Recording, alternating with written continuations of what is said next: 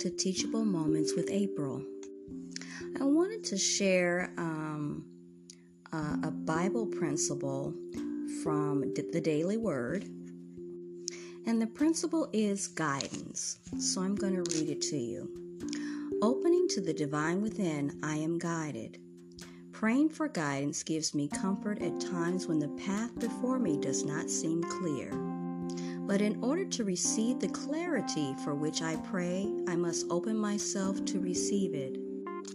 Needing guidance may leave me feeling unsettled as I search for answers or try to determine next steps. In those moments when I do not know which way to turn, I go within. I quiet my mind, I breathe deeply, and assess the wisdom of my heart. My breathing slows and deepens.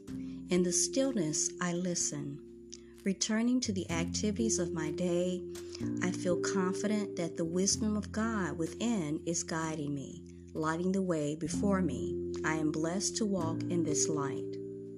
The scripture for today is Isaiah 30:21. And when you turn to the right or when you turn to the left, your ears shall hear a word behind you saying, "This is the way, walk in it."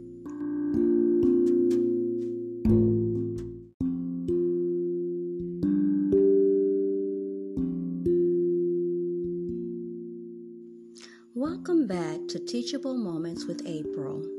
So I just read the Bible principle, guidance from the Daily Word, and it speaks of, in this segment, about hearing that still voice inside of you, which guides you throughout your days, your hours, your weeks, and your months. And in order to hear that still voice that is the Creator, we must also grow still and listen. And this took me a long time for me to grasp. As a younger person, you are going here, you're going there, you become absorbed in other things, and that still voice is there, but you are not listening. As I've gotten older, and at some point the other day I was actually thinking about it, when did it happen that I actually stopped and really listened to that voice and let that voice guide me? And every time I stopped and I listened, it never steered me wrong. I realized that I gained clarity. I could see things and events and people for what they really were.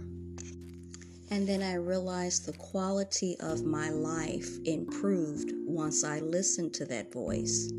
And I wondered to myself how different things would have gone if I had listened earlier.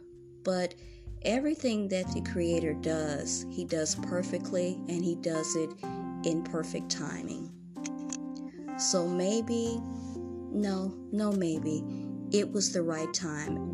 When I started to listen was when I was supposed to listen. And I need to grasp that, But being human, my mind goes there and I think, what if?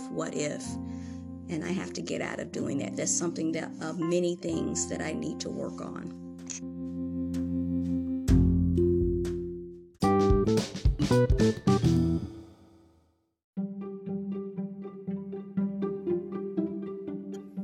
So my question goes out to you. How are you opening yourself to the divine and listening to that still voice? How is it moving through your life and guiding you to your better self?